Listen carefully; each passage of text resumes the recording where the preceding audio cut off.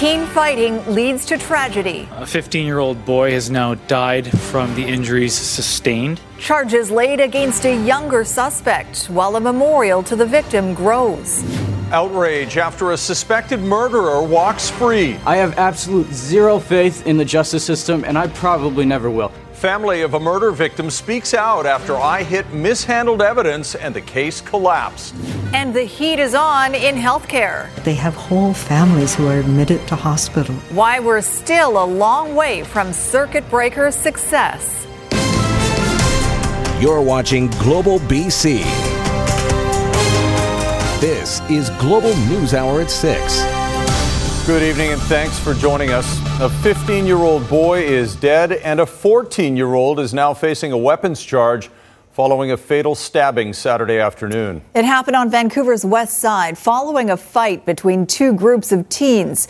And police are now asking any witnesses to come forward. Grace Key has the latest. Throughout the day, people brought flowers to Vancouver's Almond Park in memory of a young 15-year-old boy who tragically lost his life in a fight. This father and son remembered the young man's generosity. I forgot my sweater at school or something. I'm at home, and I don't know. He just kind of gave me his sweater because he was hot and I just was cold. But he was overall just a good person. I just want my kid to understand that it could be anybody, you know.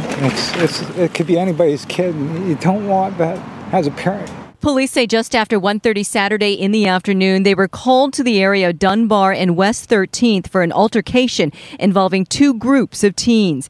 The 15-year-old was stabbed in the chest and collapsed. A 14-year-old boy was arrested and charged with possession of a weapon. Neither can be named because they are youths. This incident, we believe, involved two groups of people that were known to each other.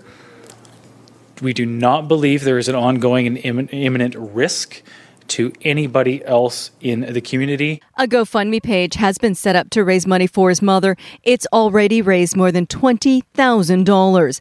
One person writes, "Whether we were playing soccer, making jokes, or getting into arguments, you always managed to put a smile on my face." A teacher writes, "I can still see him jumping around and telling me crazy stories. When he laughed, it was with all his soul. I will always remember that laugh." As police continue their investigation into the stabbing, more charges could be expected. Grace Key, Global News. Now, this teen tragedy comes as the Vancouver School Board is deciding tonight whether or not to keep the school liaison officer program. Aaron MacArthur is live outside the VSB for us tonight. Aaron, supporters of the SLO program say this is an example of how police officers in schools could potentially help, but not everyone feels their presence is positive. No, that's right, Chris, especially people in the BIPOC community. You know, the intention of the SLO program was to foster a sense of security and safety inside schools. But as we've seen historically, police tend to over-police people of color. And racialized students and parents of racialized students say that these kids can't feel safe as long as there are police officers inside the schools. It's more important now than ever to stand together and to stand beside BIPOC youth. They're telling us that this program is harmful, that their voices have been ignored, and that police do not belong in schools. And it's time for the school board to listen to them. By and large, our officers are there to provide valuable guidance and mentorship to young people in schools.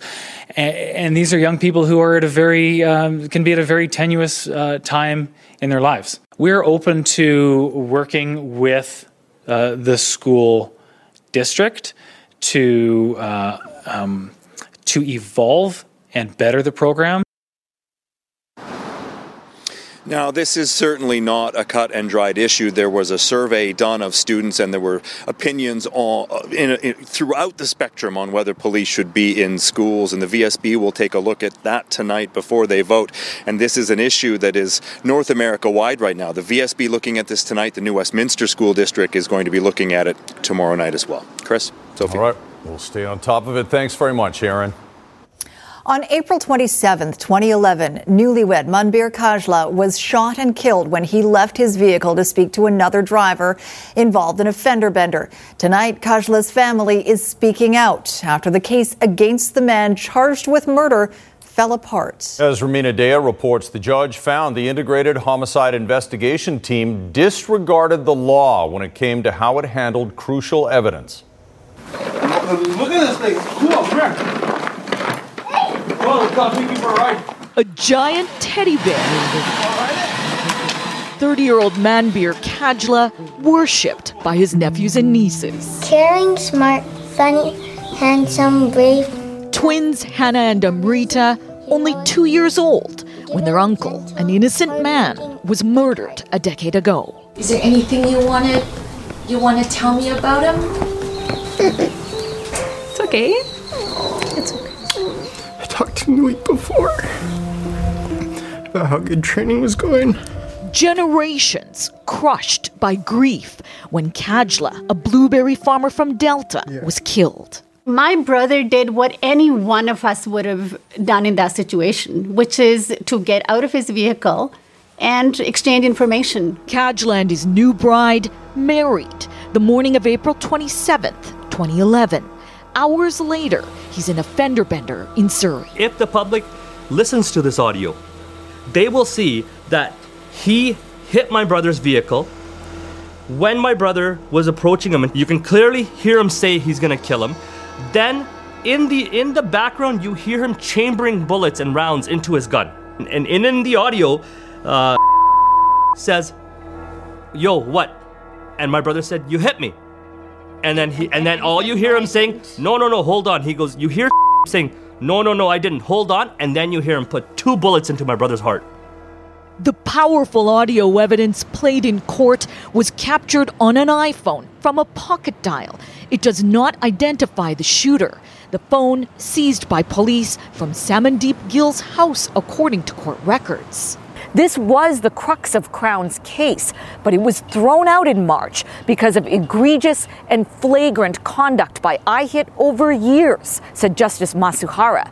The evidence held for nearly 7 years illegally, violating the accused's charter rights. As a result, Gill was acquitted last month of the second-degree murder of Kajla and attempted murder of his wife. I couldn't believe it. It made me sick to my stomach that something like this can happen. I didn't know what to say. We expected so much. We were promised so much. We tried to help the Crown as much as we could. We offered $500,000 reward for information. They said we didn't need to do that. We have all we need. To give us hope. Yeah, and then to snatch it away, it's gut-wrenching. Court evidence revealed IHIT was warned by 3 senior counsel, including their own RCMP lawyer, back in 2007, that officers should not be ignoring Section 490 of the Criminal Code, which states police must get an extension order if they want to hold evidence beyond 90 days. This is bigger than Manbir. This is bigger than my brother. This is about a lot of criminals getting off scot-free for a mistake or an insight, whatever IHIT chose not to do.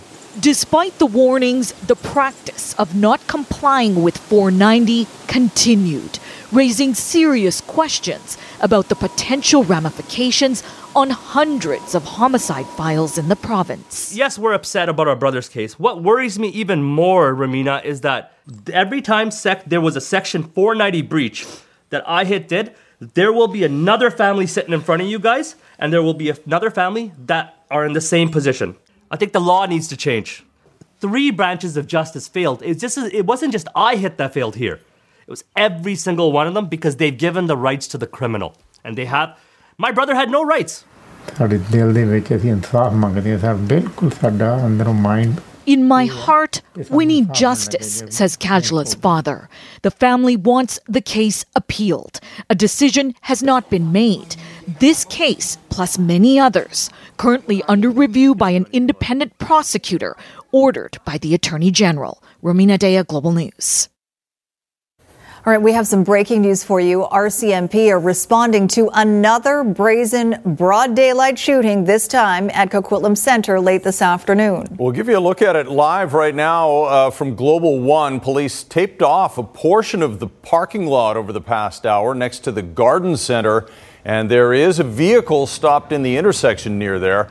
An officer at the scene confirms shots were fired in the busy shopping area and that one person received minor injuries. We reached out to mall security, who confirmed the mall and businesses remained open. No word from police so far on a suspect or if there's any wider threat to public safety, but if we get any more information, we'll pass it along to you. Now, BC health officials confirmed today that an infant in the Interior Health Authority died of COVID-19 back in January. That is the youngest death from the virus to date. It comes as cases in BC are starting to show a downward trend. We've had 2,491 new cases over the last 3 days, with the past 24 hours posting fewer than 800. There are just shy of 8,200 active cases right now, with 484 people in hospital, 158 in the ICU. More than 12,000 people are in self-isolation.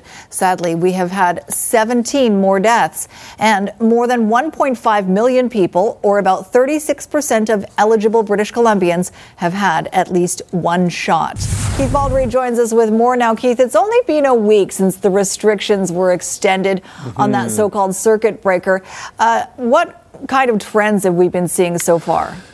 Well, some encouraging trends on some key health indicators. They've ended last week showing that the arrows were pointing in the right direction on a couple of the key indicators, and they continue to do so after the weekend cases are in. So take a look at where we've been heading on those key categories. Our active cases, our daily cases are down now 14% since the circuit breaker was extended. The active cases are down 12% as well. And self-isolation people are down 16% as the number of people in self-isolation continues to drop, I think, partly according to Dr. Bonnie Henry, because contact tracers are picking up the fact that we all have less contacts right now. That's why the daily case numbers are going down, the active numbers are down, and people in self-isolation are down as well. But again, it's too early to take our foot off the pedal. Here's Dr. Henry.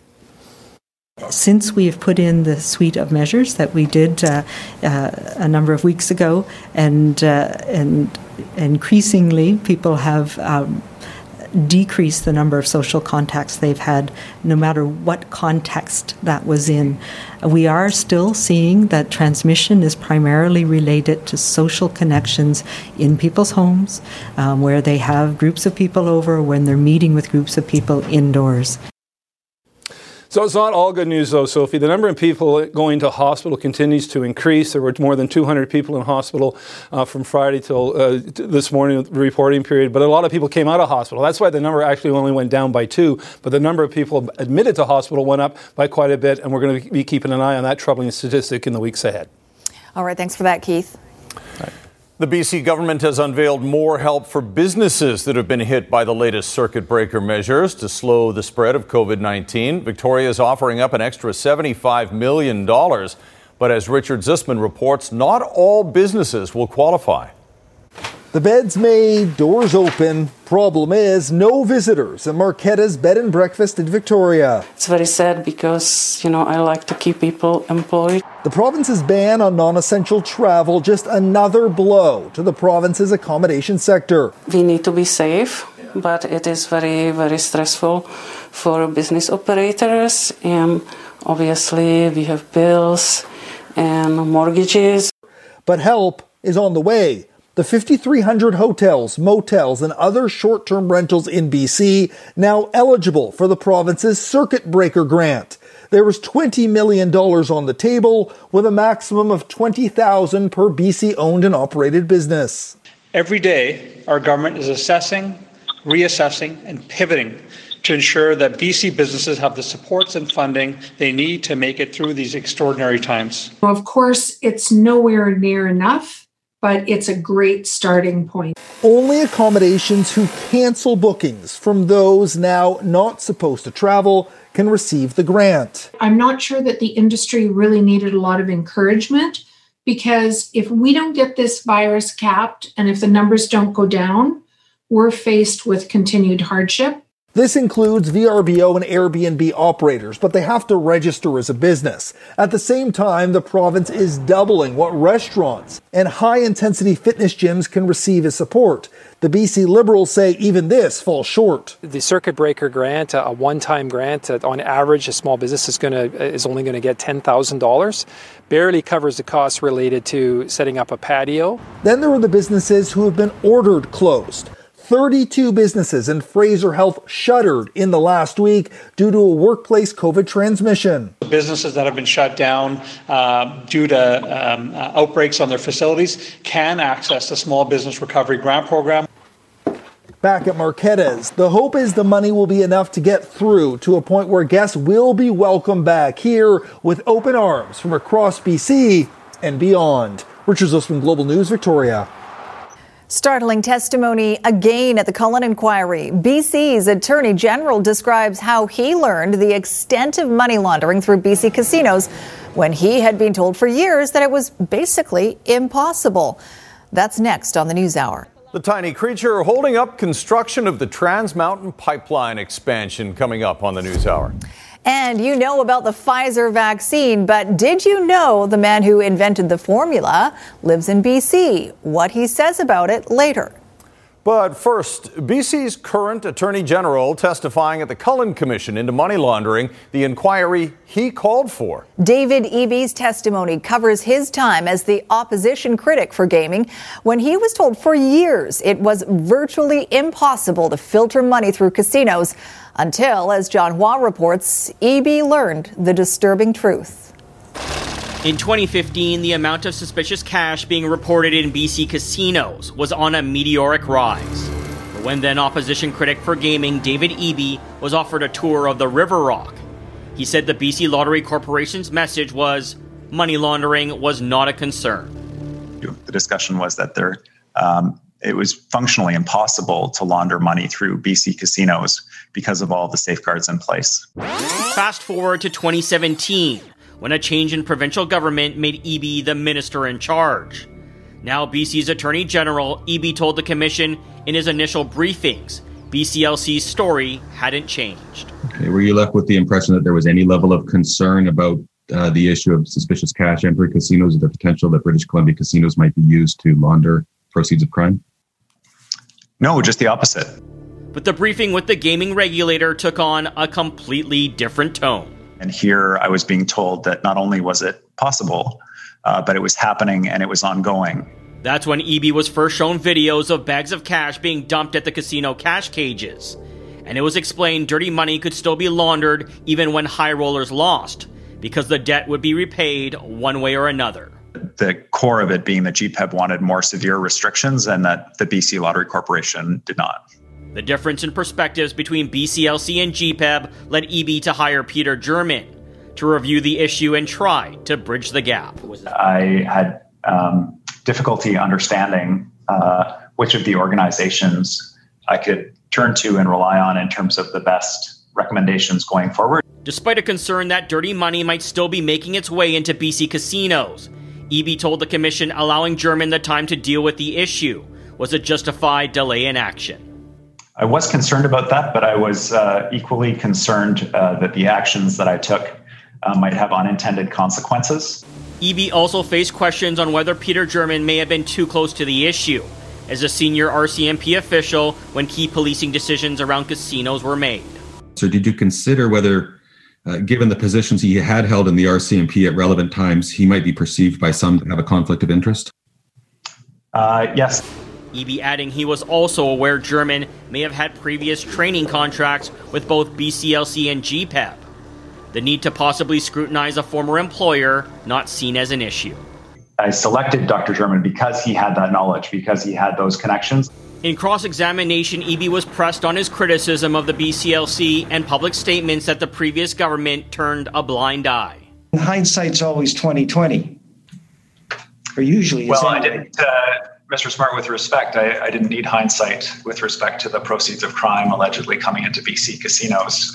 But looking back, Eby added if any efforts were made to stop BC casinos from becoming hotbeds for money laundering, publicly denying there was a problem certainly didn't help. John Hua, Global News. Up ahead, all's quiet in BC's Lakeside Playground.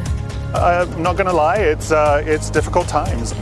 With travel restrictions in place, what could be the opportunity of a lifetime for locals? But first, BC families concerned about the increasingly desperate pandemic situation in India. Traffic is steady in both directions over here at the Pattullo Bridge with just some minor delays southbound down McBride through the Queen's Park stretch in New Westminster. From Home to Car Insurance, BCAA's local experts are here for all your insurance needs. Visit bcaa.com. I'm Trish Jewison in Global One at the Pattullo Bridge.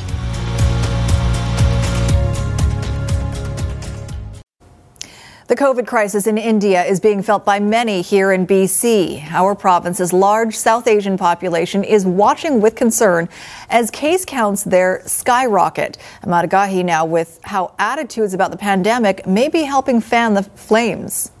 The pictures displaying India's COVID crisis are more horrifying with every passing day. Hospitals are overrun with patients who, despite grasping for oxygen, are at times left on the street. Some dying in public in front of grieving families. India's pandemic has taken the most tragic of turns. Monday saw more than 352,000 new COVID cases and more than 2,800 deaths. And there are those who think that those numbers, as frightening as they may be, may not capture the entire story. Very concerned.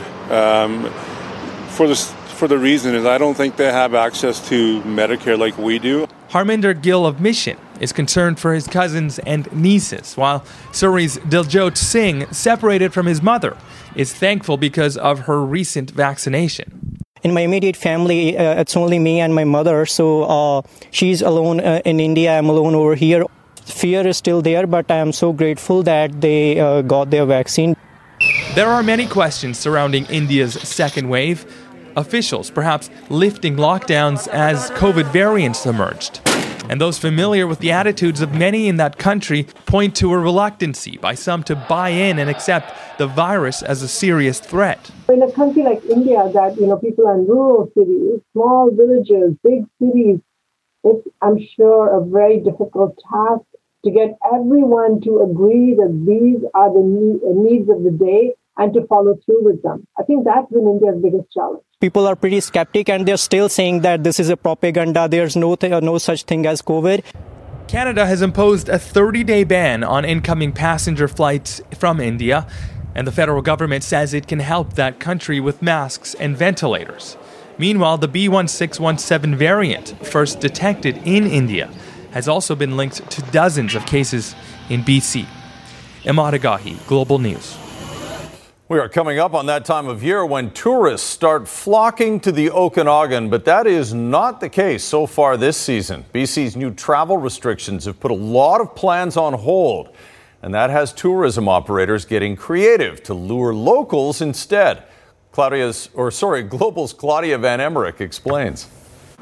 It's a parking lot that would normally start filling up with out-of-town visitors, but not this season, at least not yet. I'm not going to lie, it's difficult times. BC's new travel ban is keeping many would-be tourists away from the Okanagan as hotels and resorts like the El Dorado and Manteo see many of their bookings cancelled. Just adds another level of complexity already to a difficult situation. And like everybody else, we're just trying to, think of what are some of the great things that we could do to, attract more people locally. The resorts counting on local support more than ever before, hoping staycation packages entice local visitors. At the Oyama Lake Eco Lodge near Lake Country, cabins that are normally booked up months in advance are suddenly available. We've been getting a lot of cancellations. This is extremely unusual. Normally we book up well in advance. Owner Nikki Burdett saying the last-minute availability giving locals the chance to explore their own backyard. There's a lot of lodges just like us, a lot of really cool places to check out. And even though we can't travel right now, we can still check out our surrounding resorts. The new travel ban will be in effect until at least after the May long weekend in an aim to deter out-of-province travel as well as BC vacationers from outside of the health region. And with the Okanagan being such a huge vacation destination among lower mainland residents and Albertans, tourism operators will no doubt be hit hard.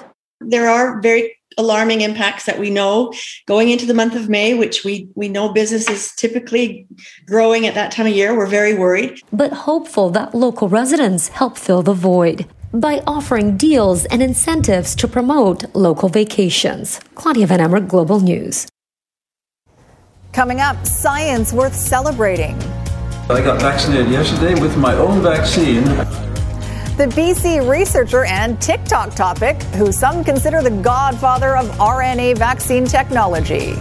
Also tonight, how a little hummingbird is holding up the Trans Mountain Pipeline project.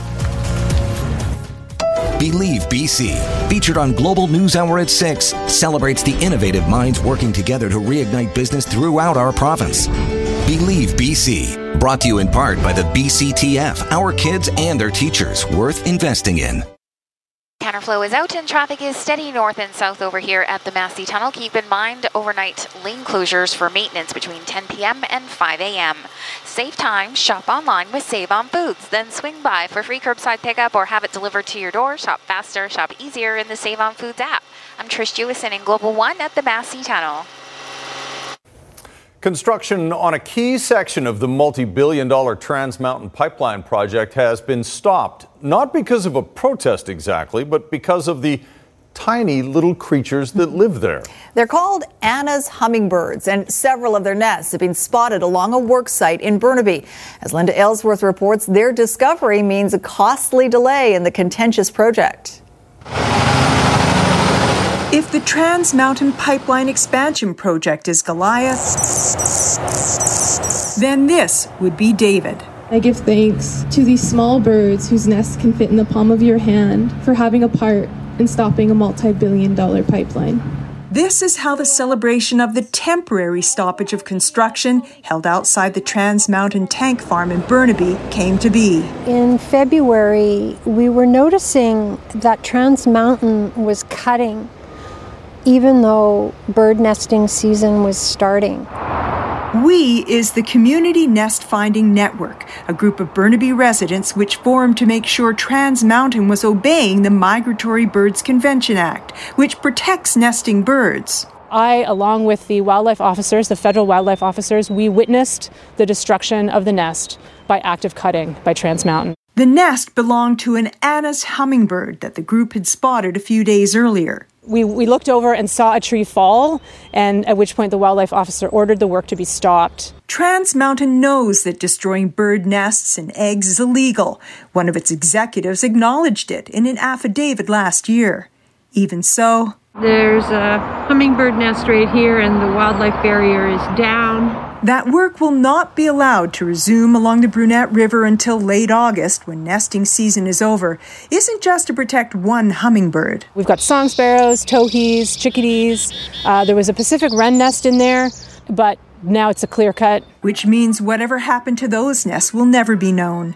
Unlike the hummingbird, which has bought those opposed to the expansion a little more time. We got to make good use of that time. We're here to protect the land. We're here to protect the hummingbirds. And we're here to protect the water. Linda Aylesworth, Global News. In Health Matters tonight, the Pfizer vaccine is, of course, one of the key weapons in global defenses against COVID-19. And although the shot isn't manufactured here, a breakthrough delivery formula was developed by researchers at UBC. Catherine Urquhart shows us how that discovery has put BC on the map as a leader in biotechnology. Across the country, we continue to roll up our sleeves and get vaccinated. A large percentage of Canadians will receive the Pfizer-BioNTech mRNA vaccine. Yet, few of us are aware that a critical component of the injection, how it's delivered, was developed at UBC. It's just unbelievable. To say we're excited really puts it extremely mildly. Dr. Peter Cullis co-founded the UBC spin-off company Acuitas Therapeutics. It was busy collaborating with BioNTech on a flu vaccine when the pandemic started. A COVID-19 vaccine became the priority. Within months, UBC's lipid nanoparticle technology was a key component of the Pfizer-BioNTech vaccine. It's a testament to basic investment in basic science in Canada that we've been able to really make a huge difference to global health. The stumbling block has always been, how do you get that RNA into cells? So the development from UBC of the nanoparticle encapsulation is the critical factor that allows that vaccine to work. Cullis is world-renowned and apparently fun-loving, recently going along with a colleague who wanted to acknowledge his accomplishments in a TikTok video. Peter Cullis. This followed. We're here with Peter Cullis, unsung hero of the pandemic. Peter, what do you have to tell us today? Hi there, I'm Peter Cullis, and I got vaccinated yesterday with my own vaccine, and I recommend you do the same. As for Canada not getting more supply despite UBC's contribution, Cullis says he believes that soon there will be an avalanche of vaccines. That avalanche due in part to his decades of medical research. For any scientist, this is certainly the culmination of a dream. Catherine Urquhart, Global News. Up next, the worldwide bike shortage. It's a little more challenging to buy a bike now. The factors making it a rough ride for many wannabe cyclists. And spring flooding hits communities near Christina Lake. The pictures next. You're watching Global News Hour at 6. A torrent of water, mud, and debris has forced 3 families from their homes at Christina Lake. The Kootenay Boundary Emergency Operations Center says it appears that debris, perhaps created by beavers, had blocked a rain-swollen creek in the hills above the east side of the lake. Overnight, that blockage gave way. No one was injured, but the 3 homes on Fife Road were damaged in the flood. The residents are being given temporary accommodations while the flood investigation takes place. The spring runoff is once again creating some problems on interior BC roadways. A temporary detour has been put in place to get around a washout that happened Thursday near the community of Horsefly, just east of Williams Lake. Motorists are being diverted along a gravel pit road while crews work to repair the damage over the next few weeks. Flooding forced the evacuation of 4 properties in that area over the weekend, and police are warning drivers to be cautious traveling through the interior at this time of year. With the spring melt and snowpacks melting and can cause some washouts. And sadly, sometimes you may be on top of one before you even realize there's one there. If you're heading that way, a detour through the community of Likely will add about 45 minutes to the drive. It's a likely story. Yeah. This is true. I don't know. I couldn't help it. All right. Time to check in with meteorologist Christy Gordon for a look at our forecast. It actually looks pretty nice out there, Christy. It sure is, Sophie. Now, there are some pretty dark and tall clouds off in the distance there. That's across Vancouver Island. They had a number of showers there. We'll talk about that in a second. But tonight, it should be perfect for viewing the pink supermoon. Yes, pink supermoon tonight. So check it out. It is actually officially the full moon tomorrow, but you'll be able to see it tonight. So thank you to Tracy for this one. This is from last evening. She saw it in Williams Lake. Now, let's just quickly look at April so far, everyone. We are well below seasonal for this time of year. When we look at the rainfall, really the bulk of the rainfall for the entire month happened over the weekend. It was now well needed rain, just poor timing, of course. 26% of the average amount of rain we would typically see through April happened most of it over the weekend. We've had no snow and we're above seasonal in terms of temperature as well. So that rainfall was really well welcome because it has been very dry, not only in Metro Vancouver, but right across the province. In fact, Kelowna has not reported any rainfall except for the 2 days, Saturday and Sunday. So that has improved the fire danger rating across southern BC. Now we are going to see a mostly dry day across southern BC tomorrow, but there's a system driving down from the north. Heavy rain expected across the north coast and snowfall for the far northern regions with 10 centimeters possible in areas like Fort St. John and Fort Nelson overnight. We're just on the southern edge of it, so we are expecting more cloud cover tomorrow. Not like what we're seeing today, that's for sure, and there's a very slight chance of showers, but for the most part, it looks like that moisture will stay north of us. There's your forecast for southern BC. We are going to see cloud cover across our region with showers just north of us into Powell River, Courtenay, Comox, and Squamish. We should see that moisture push down into our region, though at least by sort of overnight Tuesday into our Wednesday, but at least one more dry day, but not quite as sunny. It looks like today was the brightest so far this week. And I'll leave you with tonight's central weather window. As I mentioned, showers in the Comox area today. So that meant a couple of beautiful rainbows. Thank you to Paul Weed for that. It's a great shot. Thanks, Christy. That's a winner. Speaking of wins, Squire's here with a look ahead to sports. Yeah, the Canucks need wins, and wins are what they usually get when they play Ottawa. Blue line, Myers, left point, Juolevi with a wrist shot, scores! But even that rare Ole goal wasn't enough because it was Vancouver's only goal. Also tonight, the big bike shortage. How the pandemic is preventing would-be cyclists from getting in the game.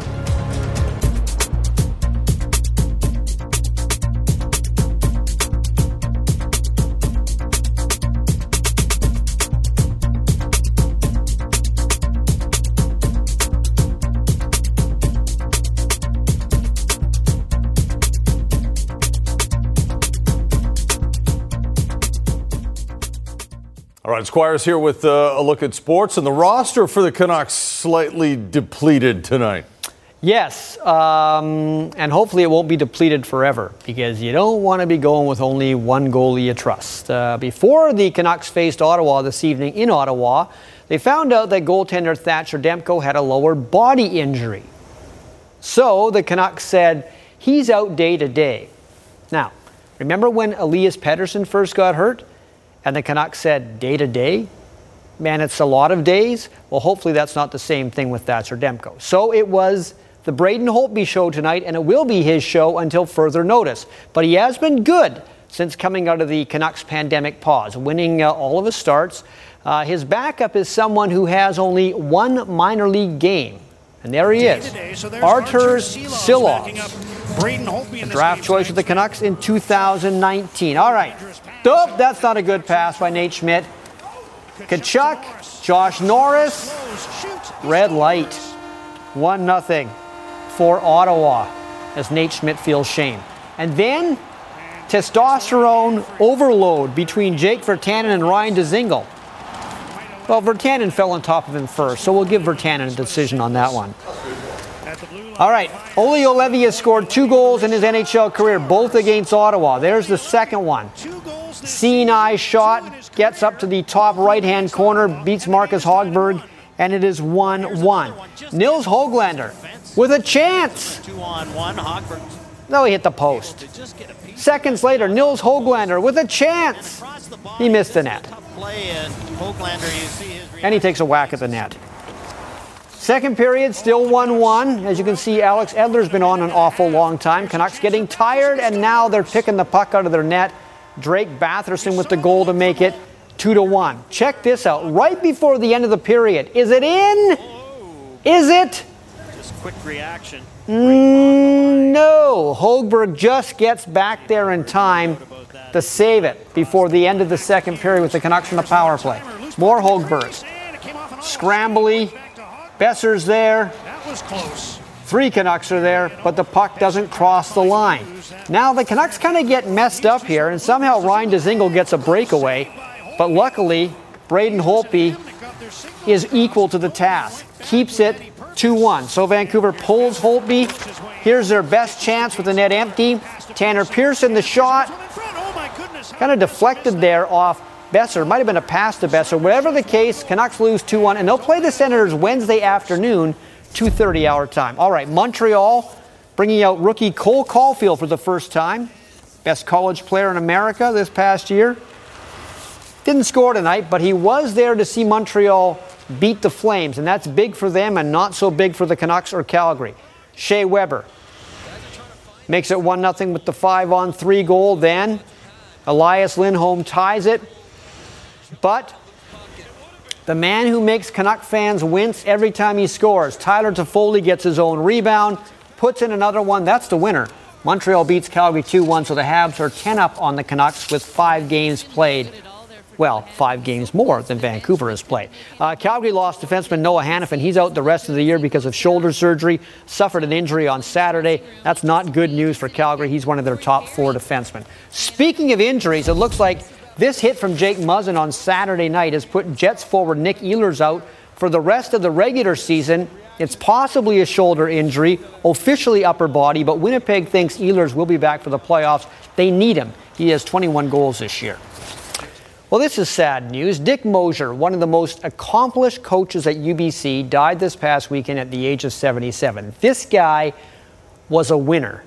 He coached both the UBC men's and women's soccer teams during various times during his career. He won 6 national titles with the men, 3 with the women. And if you combine all the teams he coached, both men's and women's soccer teams at UBC, his record was 244, 54, and 50. And if my math is right, that means that he won about 75% of all the games he coached. Okay, Brad Keselowski won the NASCAR Geico 500 yesterday at Talladega. But the luckiest driver on the track was Joey Logano, who survived his car flipping over at high speed during lap number 60. I'm going to show you a few versions of it. The last one is the one that will really bug you out. Here he is, goes airborne. Luckily, no one else hit him. And the car finds its way back on its wheels. Weebles wobble, but they don't fall down. Went back on his wheels. Now, Logano is okay. Took a roll bar to the helmet, but that's about it. But watch the next view you're going to see from Bubba Wallace's car. This looks like something out of the Fast and Furious. It's like something Vin Diesel would see in one of those movies. Watch the car coming right for him. There it is. And it just brushes over top of the car. Amazing stuff. Yep. It is. Amazing indeed. Cool. Thanks very much, Squire. What was the thought process when he saw that coming? All right, here's Sarah McDonald now with a preview of Global News at 11. Sarah? Yeah, Chris, Sophie, we're keeping a close eye on that police incident unfolding in the Tri-Cities tonight. It's happening at Coquitlam Center, as you guys said earlier in the show, where part of the parking lot is behind police tape. The mall is still open, even though we are told at least one person has been injured in a shooting. We'll have the latest details tonight. Plus, should they stay or should they go? The debate over the school liaison officer program in Vancouver and the decision from the school board tonight. Plus, Squire joins us once again with all the latest sports highlights coming up at 11, guys. All right, sounds good. Thanks, Sarah. All right, still to come for us. If you are looking to buy a bike right now, you are on the wrong path. We'll tell you why next. A lot of residents happy about this. Close to $250,000 in upgrades to Beach Avenue in the West End are now complete. They include improved pedestrian crossings, safer concrete barriers along the bike path, and bus boarding islands. Last summer, Beach Avenue was the busiest cycling route in the city, regularly exceeding 10,000 trips each day. Also, as part of the upgrades, motor vehicle and bus traffic has been restored eastbound between Denman and Pacific. And we really hope you already have something to ride, because remember that shortage of bicycles last year when the pandemic was in its first couple of months? Turns out it's even worse this year. And as Ted Chernecki reports, even people who already own a bike could get caught up in the worldwide supply problems. As we ride the third wave of this cursed pandemic, one of, if not the best way to get safe exercise is riding a bike. But as we've reported last year, good luck finding one as many commuters continue to steer clear of public transit. Surely things are better now. Tougher this year than it was last year. What we saw last year is nothing compared to what we're dealing with right now. Every day is a new dumpster fire that needs putting out. This time last year, there was at least some inventory of bikes in warehouses. That's now gone. Even bicycle parts are on wait lists. And it's not just a problem for all dealers, but distributors and even manufacturers. So at the best of times, bicycle lead time to order a new bicycle from a manufacturer standpoint is about 6 months. Right now, we're staring down the barrel of almost 2 years in some cases. This pandemic has exposed some glaring weak links in our supply chain. Heavy demand has tripled the cost of renting one of those shipping containers. They're stacked too high, and more are being lost at sea. In December and January this year, more than 2,675 containers were lost in 5 accidents.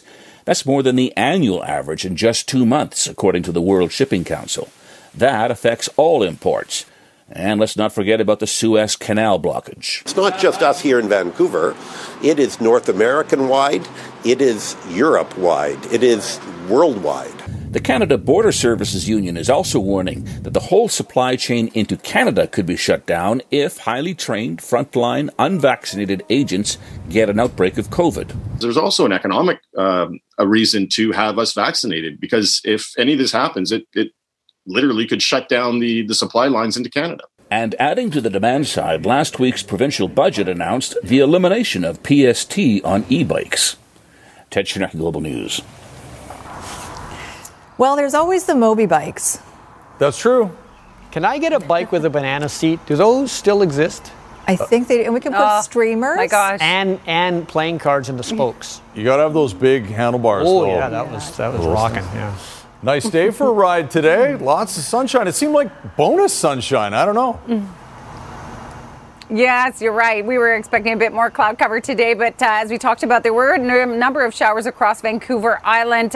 This is about it, though, for this week. We're expecting much more cloud cover tomorrow, and it will be on and off rain throughout the week. And Squire, I would definitely take a double ride with you on a banana seat. I'm good at those. I want to see that. All right, thanks for watching, everyone. Good night, all.